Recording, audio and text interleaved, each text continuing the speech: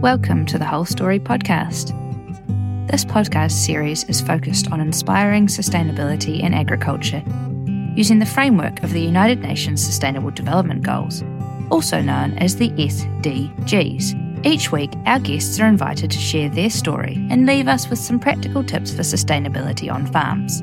I'm Beck Smith, founder of The Whole Story, a B Corp certified social enterprise inspiring, facilitating and articulating holistic sustainability in agriculture. And this podcast has been brought to life in partnership with the incredible team at FMG, who are passionate about partnering with organisations like The Whole Story, so together we can support rural New Zealand. So whatever you're doing while listening to this episode, thanks for choosing us. The best way you can support our mahi is to follow and share the show on whatever app you're listening on, and I hope this episode leaves you inspired and excited about the bigger picture of sustainability in agriculture. Today on the Whole Story podcast, I sit down with Ben Anderson from the Central Hawke's Bay, an ex-army officer with a risk management background who grew up on a sheep and beef property. He's currently a velvet producer, tree farmer and dairy farmer. To be honest, this convo could have gone anywhere, but it went exactly where I expected. I reached out to Ben after reading his Nuffield Scholar report on the economic and environmental sustainability of the New Zealand deer industry and the case for change. It is this case for change I am particularly interested in, not only as a deer farmer myself, but also as an agricultural sustainability coach, working with other farmers to take on sustainability-linked opportunities. Ben is an avid hunter, and you get an idea of where this passion arose from as he recounts some of his entertaining childhood memories in our yarn. And although risk management is not always the most engaging of topics, Ben has a pragmatic way of chatting about the financial risks involved in farming. Some of his take-home tips are extremely relevant at the moment, as we face challenging financial times in the agricultural sector. So settle in with an open mind for an episode where we might challenge a few commonly held beliefs, but we hope that we offer reasoning for doing so and optimism at the end of it. Okay, so welcome along today, everybody. Today we have with us Ben Anderson from up in the Central Hawke's Bay. How you going, Ben? Yeah, good, thanks, Bex. It's really good to be here. What's happening up your way today? What have you been up to? Oh, look, it's been one of those days I'm sort of trying to catch up with a bit of opera stuff, waiting for a bit of rain. It seems funny, we were just been so wet, and now it's dry. I think we're all a bit worried about tipping into that drought, aren't we? But it's just about getting things organised for that and doing a little bit of a farm system change at the moment. And yeah, it's a good time to have a chat. Perfect. And so cracking into it then around your farm business, where are you farming? What are you farming? And I guess, what was the farm system and what are you shifting to?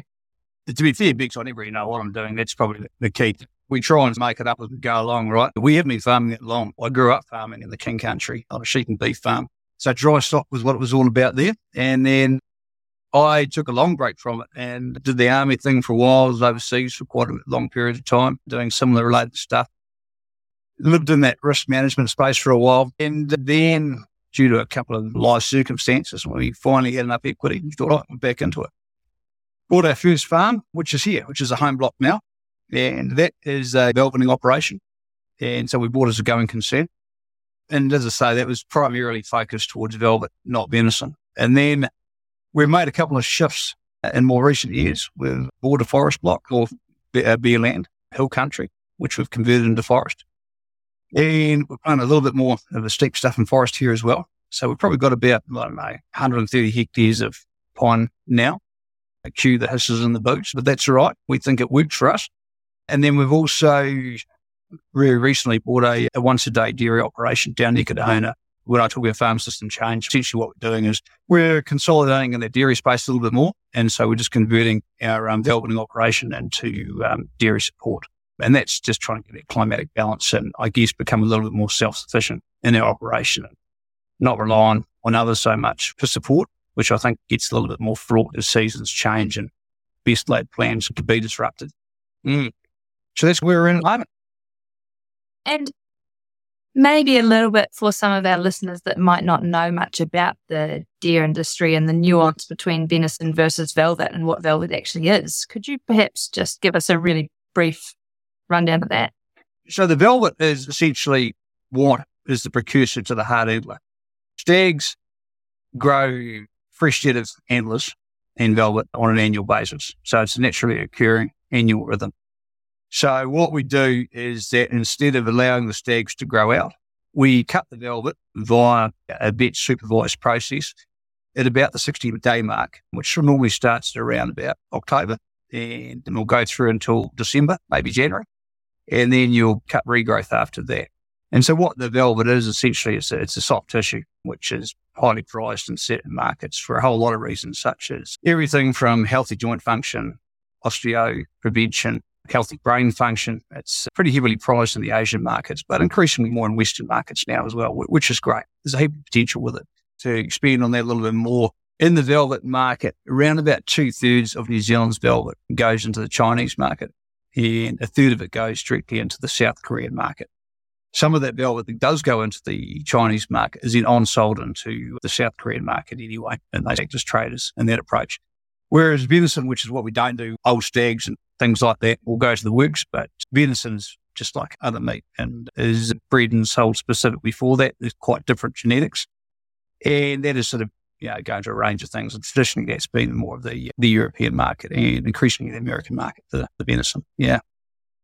Yeah, thank you so much for that. And in contrast, we are venison farmers. So our stags that we have for our breeding program in our venison herd, we get a profitable byproduct, which is the velvet, as opposed to your system where the genetics are there for the velvet production. Really cool to see those different facets of the deer industry in play. And I think a lot of people don't realize that it's not both being sought after on one farm. It is generally one or the other. And that's where you really capitalize on good genetics in different spaces, because they are quite different genetics and different animals to be farming effectively. Yeah, look, 100%. And they are, regardless of which type you're going down, they're pretty remarkable animals. A lot of respect and time for deer. Shifting away from that was a pretty hard decision. And I hope that we will end up going back to it at some point, but it's just, you just have to play what's in front of you at a specific time. But yeah, I think there's a lot of future in New Zealand for deer. Absolutely. Yeah. And it's very much taking that reliance out of other people and other markets. So with yourself in the dairy system, it's about building in that self-sufficiency so that you're not so reliant on the volatility. Yeah, look, it absolutely is. And there's been a couple of hard lessons that have reinforced that in the last season or two, I think. And not only feed and surety of that for wintering, et cetera, and taking heifers through, even things such as biosecurity and some of those hard lessons that the dairy industry has faced before. The more you can be self-contained, self-integrated, the better, I think. Yeah. Yeah. So the work that we do here with The Whole Story is based around sustainability and specifically holistic sustainability. So the next question is really around what sustainability means to you, Ben. Yeah, look, it's interesting, isn't it, Beck? So when you reached out to me, I thought, goodness me, I'm not that person. I thought, look, I really appreciate what you're doing, but I doubt that I'm a good fit because I probably don't have that full sustainability credential. And a lot of your listeners and people you've interviewed might have, and I can really only talk about it from what it means to me, which is great once you clarified that, right?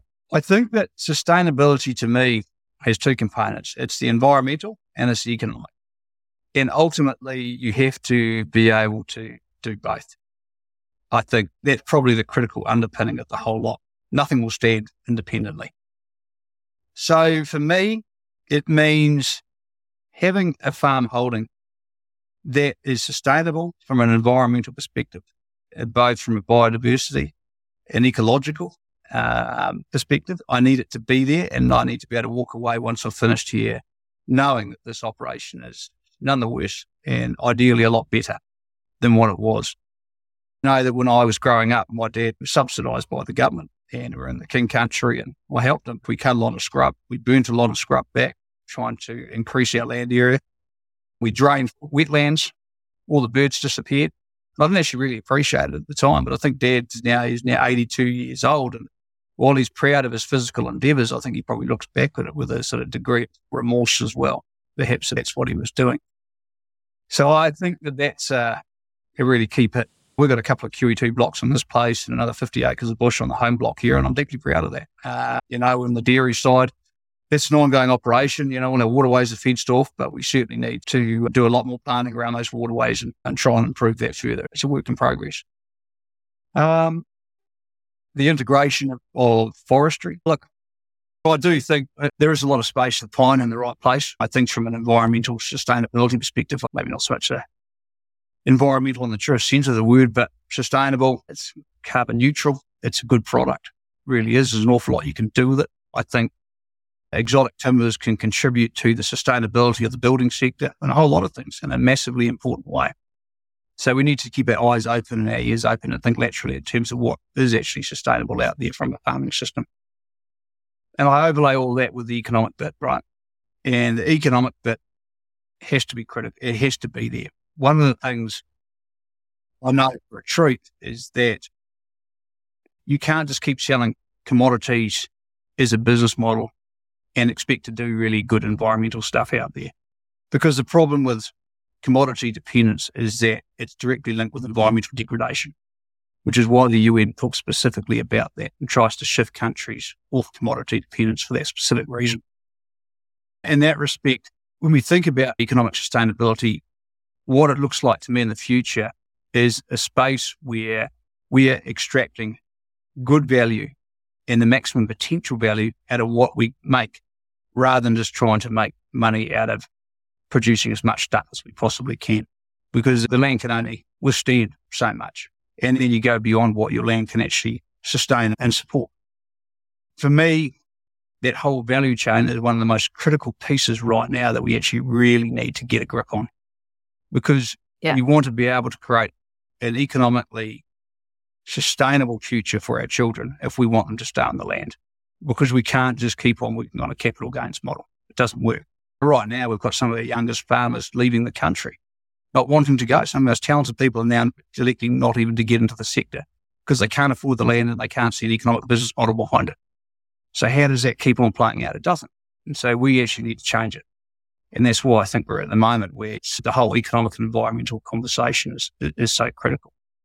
I think it really brings to the forefront how complex sustainability is, right? Like, not only are there everyone having their own different lens on it, but also even within one person's lens, there's so many different moving parts that make up this word that's thrown around so freely. So no, all super valuable. And I think it's really important point to hit home, not just producing more and more and more and more and more to sell it at a commodity rate, because there are ecological limits to production. And, we're a small country in the world. We need to be really capitalizing on the value of our products and leveling up.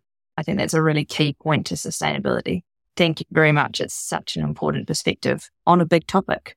Yeah, like absolutely right. And I think, look, I'm the first to absolutely, I'm not the best farmer. I'm certainly not. I haven't been in it long enough, and I probably never will be.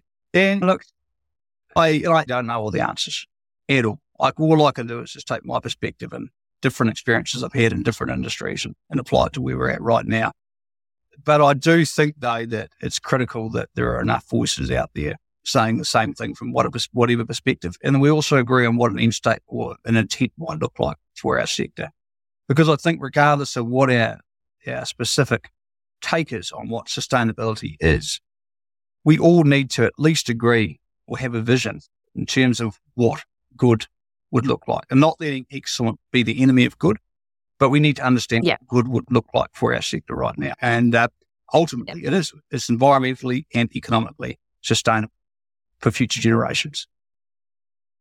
Yeah, and that's exactly that. I don't claim to be the best farmer either, and I'm new to it too, but I don't actually know what does best look like in farming. What is actually the benchmark on that? And therefore, if we're all just leading and doing our own bit in small spaces, working together towards a common vision or purpose, then as a collective, we have a chance of getting there. I don't think it's putting one person at the leading edge and saying everyone follow that. It's actually everyone come on board, move a few steps forward together. That's quite a tide of momentum.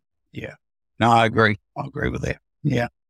So I guess a little bit more about your background then, Ben. Can you tell us a bit of a story as to your journey into agriculture? Yeah. So my interest and love for farming, I think, and being on the land goes back to being a kid.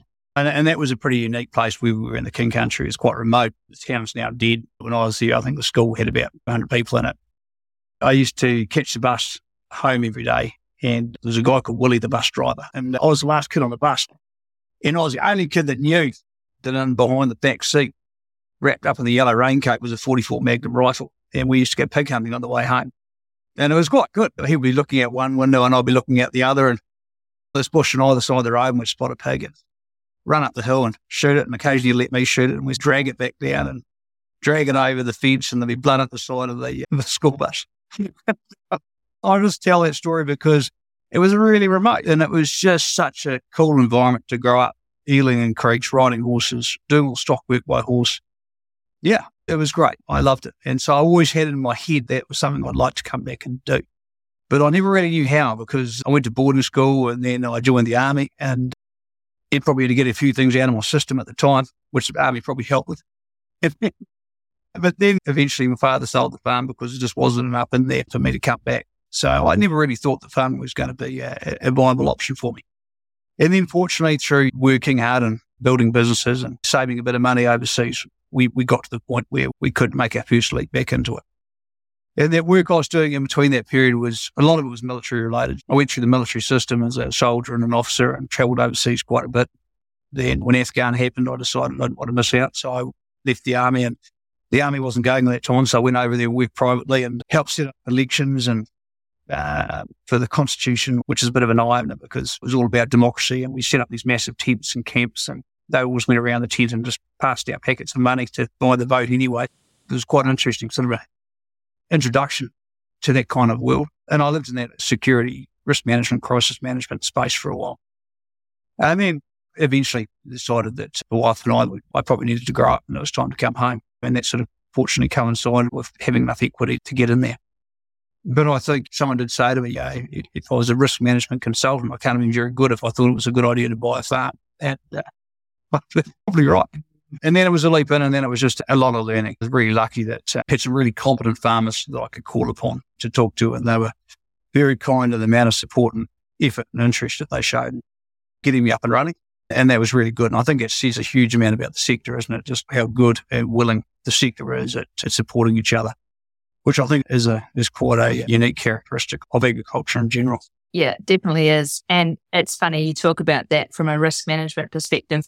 Perhaps you wouldn't go into farming. There's something completely illogical about the draw of working on the land. I think there's something that must connect with something deeper within us, that sometimes you look at agriculture or you run the figures on the farm or something like that and you go, from a straight up business decision, it doesn't always make sense. But there's something around that deeper purpose and connection with land that seems to sometimes override all logic. On a big, so I don't think any of us would be bloody farming if we just looked at it from logic, would we? Probably not. Look, it's the return, and I might have touched on it earlier. If you looked at the returns from farming and the risk associated with it, you'd never do it. But when you look at it from risk, you only accept risk when you know there's a return commensurate to the level of risk that you're going to take. Otherwise, why would you do it? An insurance company wouldn't. A bank wouldn't. But we do. We do it every day. And I think it doesn't mean that we shouldn't farm, but it does mean that we should at least think about that ratio, because I think the more we think about it and try and address it, I think the better off we'll be. No wonder bank managers pull their hair out. But people, I think they do pretty well off us too, so I suspect they're being compensated for their loss of hair. That story about the hunting on the bus was just a cracker. But I'm going to ask you again, because I have a feeling there might be some other gems in there. What is your funniest story relating to farming or agriculture? Yeah, I can tell you that exactly, actually. And it's the same thing from a childhood. I remember mustering out the bush paddock with my father on a horse, and my job when he was doing it was to go ahead and open the gate and then go up the hill of it and turn the cattle in. And we were mustering cows and calves, and we'd take them along quite slowly. And I remember at this point, Dad was off his horse, leading it. He cut back along the track because he realised he had left a calf behind. And he was walking along the track, and I could see it. This would have been quite a few hundred metres away. And then I could see the cow come back looking for a calf. And in between the calf and her was the old man. And I remember I could see it. I shouted out to him, and he just didn't hear me. And anyway, the cow put her head down and flipped him. He went straight over the head of the cow and landed on the cow's back, facing backwards while leading his horse. Like, clever, I've never seen that before. And I've still got that vision in my head. Dad riding the cow backwards, leading his horse. But, he was fine, perfectly intact. Just stepped off the cow and carried on. I think we've all got little things like that, right? Probably one other was we used to have these things called blasting guns. We've always had quite a healthy appreciation for black powder in our family, I think. And anyway, this blasting gun is like the precursor to the log splitter. And it's basically just a steel tube that you fill with blasting powder. You drive into the butt of a log you want to split, and you light a fuse and you put a wet sack over the end to stop the thing flying away. And ideally, if you've driven it far enough and you've got the log straight enough and grain, it'll split open. But you've got to be quite careful, because the old man was running short of fuse, so you lit it and you really had to run pretty quick. And then when this thing went up, it was just this bits of timber flying all over the place. And it's a miracle we're alive, but not much fun. Oh, that sounds good. Your dad wasn't a rodeo rider by any chance? That trick on the back of a cow. He used to ride rodeo. He was in a boxing troop in Australia for a while, and then he rode rodeo. There you go. That skill set came in handy. Oh, yeah, it's probably one of the few ones that did. Exactly. He was always living a life of crisis management, so maybe that's where I picked it up from. That is a cracker of two good stories, actually. I didn't know about that log splitting technique. Oh, yeah. We got blasting guns. So much fun. Sounds like good fun. Yeah. We're just all a bit boring these days, we are, actually, aren't we? 100%. And we're only going backwards. Did you know that the whole story was a certified B Corp? Well, we are, but what does that mean? B Corps are businesses that are committed to balancing purpose and profit as a means of being a force for good in the world. But that commitment goes beyond good intentions. The truth is, any business can claim to be sustainable or socially responsible. However, without validation, they're just words. So B Corp certification gives them meaning. It provides visibility into the things that we're doing and the impact that we're having. B Corp certification is a demanding process that includes the B Impact Assessment that evaluates how our operations and business models impact workers, the community, the environment, and customers. Unlike other certifications, B Corp certification doesn't just evaluate a product, process, or service, it measures the company's entire social and environmental impact. It's the only certification program of its kind, and it uses rigorous assessment framework that lends credibility to companies that achieve it. It gives confidence to the growing number of customers that want to buy and work with purpose-driven brands. So when you're next making a purchasing decision or a brand partnership decision, look for the B in the circle. That way you can know with certainty that the organisation you're dealing with is committed to being a force for good in the world. I guess then, what have been some of the low-hanging fruit with regards to sustainability in your farming businesses over the years? And maybe you could think about that from within the velvet business or within the dairy business or within the forestry business. For me, possibly, is not trying to run it on the rivet the whole time.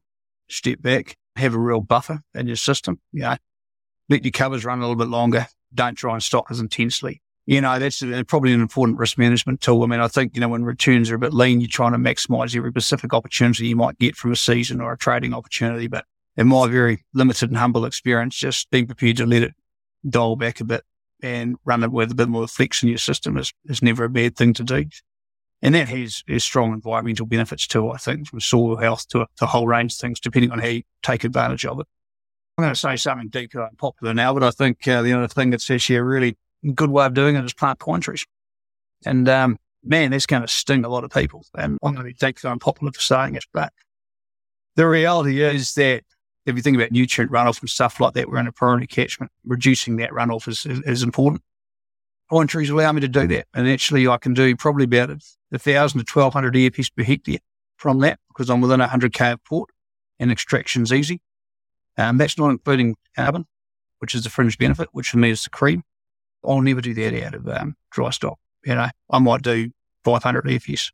I was at a good friend's place the other day and he's just planted native into gullies and things like that. And I can't remember what his carbon return was, but it was actually pretty good. He was getting more money out of his gullies than he was out of his venison and velvet. I just think that sometimes we shouldn't let ideology get in the way of what's in front of us too. Sometimes that can be the enemy a little bit. I think there's a difference between what people are getting rightly upset about with regards to pine planting and what actually in a balanced approach in certain areas of farms to buffer the system and build resiliency in a farm system, how planting pines or natives could integrate there. And I think it's actually about, as you say, taking a step back and looking at it and going, actually, we're not talking about a whole farm conversion here. We're talking about selecting small areas or areas of the farm where this could actually be really beneficial and is the right place to integrate planting. And what does that then allow us to do as a farm system and a farming family? We are a farming couple going through farm succession, and you talked before about capital gains in that model. It's getting tougher and tougher for young couples to succeed family farms. So we have to look to build in and integrate some of these different avenues into the resiliency of our farm systems. Yeah, look, I completely agree. I just think you need to look laterally and objectively into every situation, right? I would be the last person to say that we want our country to be just a monoculture of pine trees. We don't want that. But we should think about their integration, absolutely. And then I think the next thing we need to be doing, because your original question was in relationship to what's a low-hanging fruit. And the second bit is what we do with our raw commodity product from this point forward and how we process it, add value to it and sell it, which is not the low-hanging fruit, but it's 100% what we need to be addressing. Because if we don't do that, we will be a monoculture of pine trees. So my aim would be to beef and lamb and people like that try to put impediments in there. I said, if you're angry about pine trees, brilliant, be angry. I think it's really positive. But don't just try and restrict people from planting trees. You need to create a framework where dry stock, for example, is equally as valuable as, because you can't just prevent people from doing what is economically sensible on their land. You need to prevent a compelling reason why you shouldn't. And I think that's the point that perhaps the ownership bodies could also take on board. Yeah, the adding value. For anybody interested in hearing more of your thoughts on that, you've got a new set of articles coming out in Farmers Weekly, haven't you, about eating the elephant? Is that right? Covering off some of this adding value, perhaps? No, we do, Ryan. There's 4 of us doing it. And we've all got very different perspectives on what good looks like. Yeah, and we've probably got more of a conventional industry man in there who's got some really good reasons why he believes in that. And we've got a guy who's probably a lot more on the sustainability spectrum in terms of what he thinks that good would look like. And then we've got a guy who's coming out of the finance world, a lot of really interesting perspectives as well. And then there's me who sort of like brings up the grumpy old farmer sort of piece of it. I think that we all have a different take on what good looks like, just as you said earlier. Because I did enough field in this thing, and I guess that's why I'm sort of keen on it, which is that economic, environmental sustainability piece. And so I think that for me, as I said to you earlier, if we want to be environmentally sustainable, we must go further down that value chain in order to do that. And the big question is that whenever I talk to any farmer about that, they will go, yeah, we agree. We agree that something's got to change, but we don't know what that is. We don't know what we're heading towards. It's just too hard. We've tried it. We've done wool acquisition. We've done this. We've tried that. It hasn't worked. And they're right. We have tried a lot of things. But I think what we're getting to the point now is that the world is also changing. We've got a point where we actually do really need to change now. So we've got more acid than we ever used to have in the past, perhaps. But we also have things such as technology, which now it is at a point where we've never really had before had the ability to reach out and communicate with our end consumers like we do now. Yeah, much like what you're doing with your podcast, a whole range of tools that we can utilize as we create and market, sell our products to ultimately what we want to be a much further point down that value chain. And that's just one example. There's just so much opportunity in that area, and we really need to have a really meaningful conversation about where we want to be and how we get there. And that's probably my biggest thing right now. And so do you think companies are doing enough in this space? No, I don't think they are. Look, I need to be careful that I don't step out of line a little bit and outside my lane, because I don't know a huge amount about the wool side. I know a bit about the meat side, and I think I know quite a lot about the velvet side. So I can probably talk to that with a little bit more authority, right? So I'll give you that as a case study. So within velvet, if you do a value spread analysis, we take 3% of the end value of our velvet. So you imagine if we could double that, if we could double our income, that's only 6%. Look, I know that there's money that goes into marketing and branding, and I get all of that. But I cannot believe that we cannot take a bigger slice. Are we not smart enough to do that? Do we not have any ability? Of course we do. But what we do is we just get told that this is the way we should be selling our stuff. And that's what we do. And what I see is a lot of industry effort in terms of maintaining the status quo and reaching out and increasing those markets. So we're selling more stuff potentially, but we're not actually getting a better return at the farm gate. And that is ultimately the tragedy of it. So with beef, we get 12 cents out of every dollar. If you look at a value spread analysis, I think the Americans get 15 cents. There's so much more money to be had. It's not easy. I get that. But we just got to stop focusing on getting more kgs out the door and thinking about either A, how we can add more value to that ourselves. What is our potential to add value to the commodities that we produce? And if we find that we have problems in terms of adding value to a commodity, well, then my question to you would be, should we actually be doubling down on that commodity in the first place? If we can't add value to it and we can't make a better proposition for our farmers, why persevere with that? Why not look at another commodity type where you can? So, there's some bigger questions there. But yeah, and to answer your question, no, I absolutely don't think our industries are doing enough. No farmer would disagree with you that we need to add more value to our products. I say to Jason, actually, we are better on this farm and like many other farmers than a commodity product. Nothing should leave our gates as a commodity. But whose responsibility is it? Because adding that value is a tough job, right? And the farmers are just busy enough farming and now meeting a lot of compliance needs as well. Who does the value add piece? Is that individual farmers, or is it a call to action for our industry bodies to lobby in that space? Or is it find the companies who are leading the charge on that, adding value to the commodity product and actually supporting them? Yeah, look, it's interesting. I just drafted another article specifically on that, but I'll tell you a story that I use in the article, right? I don't know if it'll resonate or not. It helps to answer part of that problem. So Barry Crump tells a story about how he comes out of a deer culling job and he arrives at a train station, and there he's looking to meet up with another deer culler who he's going to go on to the next block with. And he spies there on the platform, tied to a pole, is a dog, and the dog is guarding this old pile of smelly old gear, and he's growling away at anyone that comes near this gear. And Barry goes, that must be a deer culler's dog, because only a deer culler's dog would think that pile of that would be worth looking after. So here's my parallel, right? And I'm being a little bit rude here, but my parallel is that sometimes when you've got a whole lot of industry voices, the deer culler's dogs, that are growling very loudly and trying to protect a model that is not particularly good, and yet those same people are the people that are influencing and representing our industry at a government level, then we've got a problem.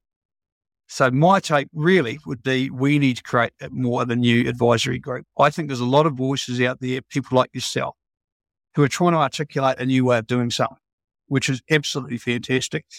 And it's a case with any movement that nothing ever happens overnight. And it's thousands and thousands of voices that are saying the same thing over and over again in a slightly different way. And you reach a pivotal point where actually you start to get traction. And that's what hopefully we're all trying to do at the moment, whether it's me writing an article or you on this podcast or something like that. But my take would be that what we really need to be doing is getting an alternative formal voice that government listens to and talks to. And it actually says, look, we would like to see government investment policy and funding supporting the following things, rather than just doubling down into trade access for commodity products. Yep, we're going to be reliant on commodity products for quite a period of time. I get that. I know that, because that's what pays the bills right now. But that's not to say that's where we need to be in the future, right? So how do we create a voice, a formal body representative group that influences government and that government talks to, a trusted voice who will actually have the experience and the capacity to articulate what we should be investing in, how we should be investing, how we should be formulating our national policy, and where we should be investing our trade access efforts. And if we could do that, that would be a really good start point, I think. Yep, the private sector absolutely has a massive part in that. And private sector will do private sector's thing. It already is, and that's fantastic. But we also need to be supporting the types of models that farmers have the ability to be a part of and accessing, whether it's another cooperative model, for example. It could be a range of different things. The NZ Merino model is another example. There's different ways of doing it. But why don't we look at where we actually have true success stories and try and replicate those a lot more? We're always going to have commodities in the system. Of course we are. But can we just take the bulk out of that So we're not so dependent on it. We don't keep crashing down in recessions every time China burps. And that's ultimately what I want to be trying to do. Yeah. Building a bit of resiliency and fat in the system, right? Yeah, 100%, I think. To me, that's what makes sense. Stop listening to the deer colours dog and start listening to people that actually want to see change. Every farmer I know wants to see change. Every farmer thinks we can do better. The only problem is we don't know how we're going to get there. So why don't we form a group of people that do know how to get there? And, there are people out there right now. There's some exceptionally good marketers. There's some exceptionally good advertisers, branders, people who have been successfully selling products overseas already. Let's get them as the voices of agriculture. Yeah, 100%. No, I just think it's such an important message. So thank you for that. I look forward to reading this article. You might be disappointed, but hopefully it's a book. Surely not. Surely not. What's exciting you then about your farming business over the next 5 years, Ben? Oh, I think staying solvent would keep me excited. But look, I think it's the opportunity to go further down the value chain. That's my next thing. Playing around with it a little bit for now, but I'm at the point now where I'm just about ready. And give it another year and we're going to have a serious crack at that. Yeah, that's what excites me. Yeah, and I would agree with that. It's certainly something we're exploring within our own farm business and pushing play on some pretty big initiatives this year to actually try and get further down that value chain, get closer to our consumer. So watch this space. I could be a monumental fail, but at least I'm out there giving it a crack, right? Yeah, I mean, at the end of the day, look, as long as you manage your risk on it, what's that old saying that every failure is a step closer to success, and as long as it doesn't sink you, you're good. Yeah, we can't be afraid of failure. We have to fall over and someone will say, hey, see, it didn't work. I told you so. It's like, no, I don't accept that. It didn't work that time. What's the reason it didn't work? Here's the situation changed. Can I do it differently? Is the idea wrong, or was the execution of that business model wrong? Or was the timing not right? I don't know, but let's look at it for what it is. And so building on that then, what's some of the best farming advice you've ever received? I've been lucky. I've had a lot of good advice. I think it's about not trying to run your system on the river. We spoke about that before, but I think that point is still really valid for me. Don't put your house on trying to do that. There's better things to put your house on. It's very much that. Just try and cool your jets a little bit. Run a business model with that in it. And for me, that makes good advice. Yeah. Yeah. No, I think so. And it's interesting you reflecting on that because you're right. There's so much, and it comes back to what we were talking earlier. The agricultural sector's outstanding with the amount of community and support that we all provide each other. And advice comes from the most unlikely of places. And so frequently you just get little tidbits of wisdom from people that it's actually hard to pinpoint one that's the best because they're all the best piece at the right time when you need them. Yeah. I think that's right.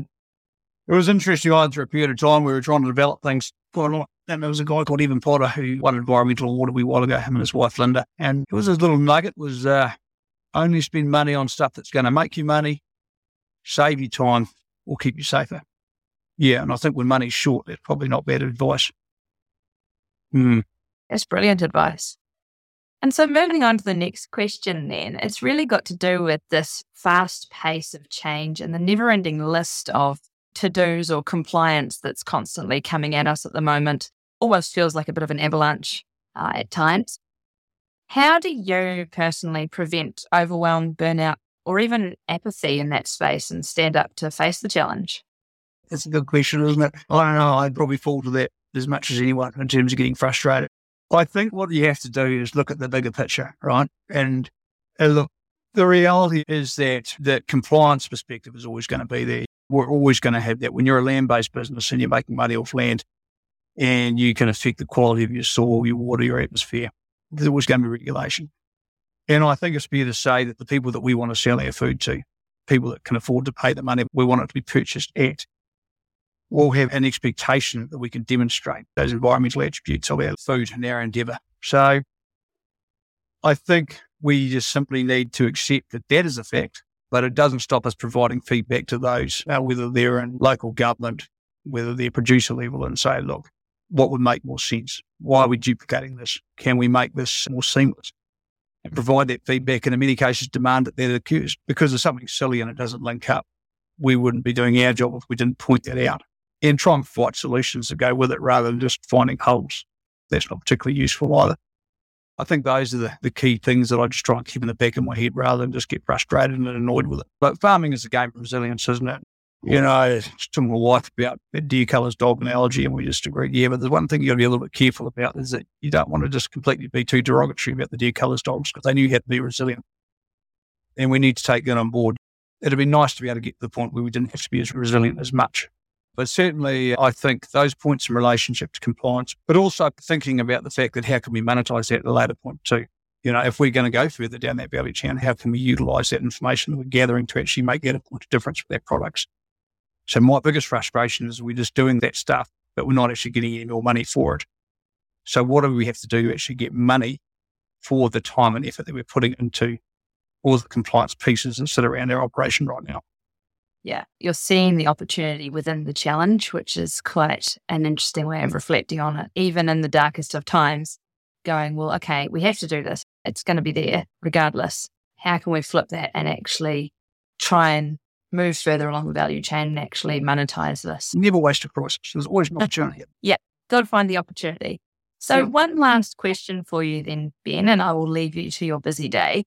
We like to leave our listeners back down at the ground level. So if you had one take-home sustainability tip that farmers could go out and put into action today, what would it be? I think it's recognising that small actions add up, right?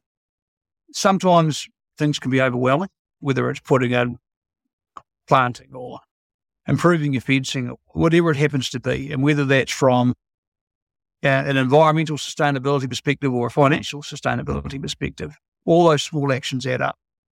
And I think it's about trusting your intent, being clear in your intent, and just making small steps. First steps count. Sometimes the first step's the hardest one, right? And then it's just incremental steps after that. Don't be put off by the size of the job. It's very easy to do, right? Things can seem overwhelming, but constant incremental improvement and actions lead up to big results. And so that's probably the biggest bit. Yeah. How do you eat an elephant? One bite at a time. One bite at a time and lots of mouths eating it. Yeah, that's right. Hey, Ben, thank you so much for your time today. I know that there's so many gems that have come out of this conversation and that it's going to be a really interesting listen for our audience. So, yeah, thank you so much for connecting. And I hope this certainly isn't the last time we talk. And I wish you all the best with your admin catch-up day. Thanks, Bex. I really appreciate it. It was really nice to meet you. Great to talk. And, yeah, we'll look forward to the next one. This conversation hits the mark with so many of the Sustainable Development Goals. In particular is the need to mention goal number 8, economic growth. The reference to Ben's Nuffield Scholarship, completed in 2021, where his report was titled Economic and Environmental Sustainability in the New Zealand Deer Industry and the Case for Change. This paper initially set out to determine whether it was possible to better monetize sustainability with the New Zealand deer industry, and in addition to understand why New Zealand deer farmers seem to achieve such poor returns in comparison to both the end value of their products and the level of risk they accepted in producing them. It also covers whether our conventional industry supply chains were going to be fit for purpose in a rapidly changing world. The link to the full report will be provided in the show notes. Following on from this, we spent a lot of time in this conversation diving into goal number 9, industry, innovation and infrastructure. One of the specific targets, 9B, underneath this goal, speaks to the need to support domestic technology development, research and innovation, including by ensuring a conducive policy environment for industrial diversification and value addition to commodities, among other things. The continued mismanagement of the commodity sector could make the achievement of Sustainable Development Goals difficult due to environmental degradation, displacement of populations, worsening economic and social inequality, civil unrest, tax evasion, and corruption.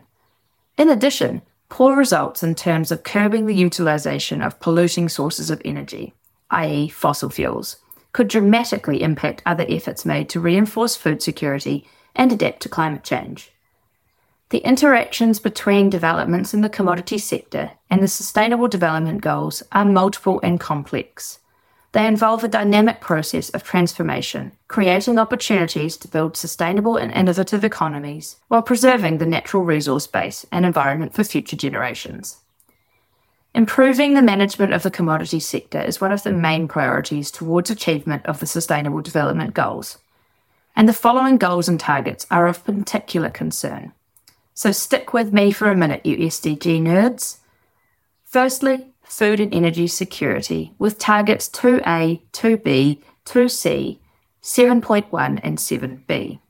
Secondly, adding value to commodities with the aforementioned target 9B.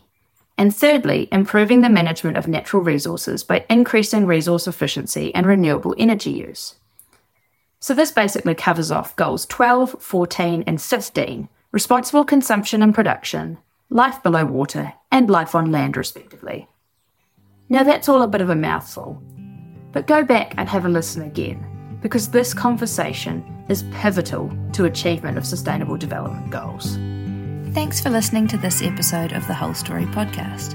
We really hope you enjoyed it and are feeling inspired and optimistic about putting sustainability into practice on farm. I have one last request for you before you go. Make sure, whatever platform you're listening to us on, that you hit follow and share the show or episodes with your friends, so that together we can grow our community and inspire sustainability in agriculture in Aotearoa, New Zealand. And thanks again to FMG for partnering with The Whole Story so that we could bring this podcast to life for you all to enjoy. Catch you next time.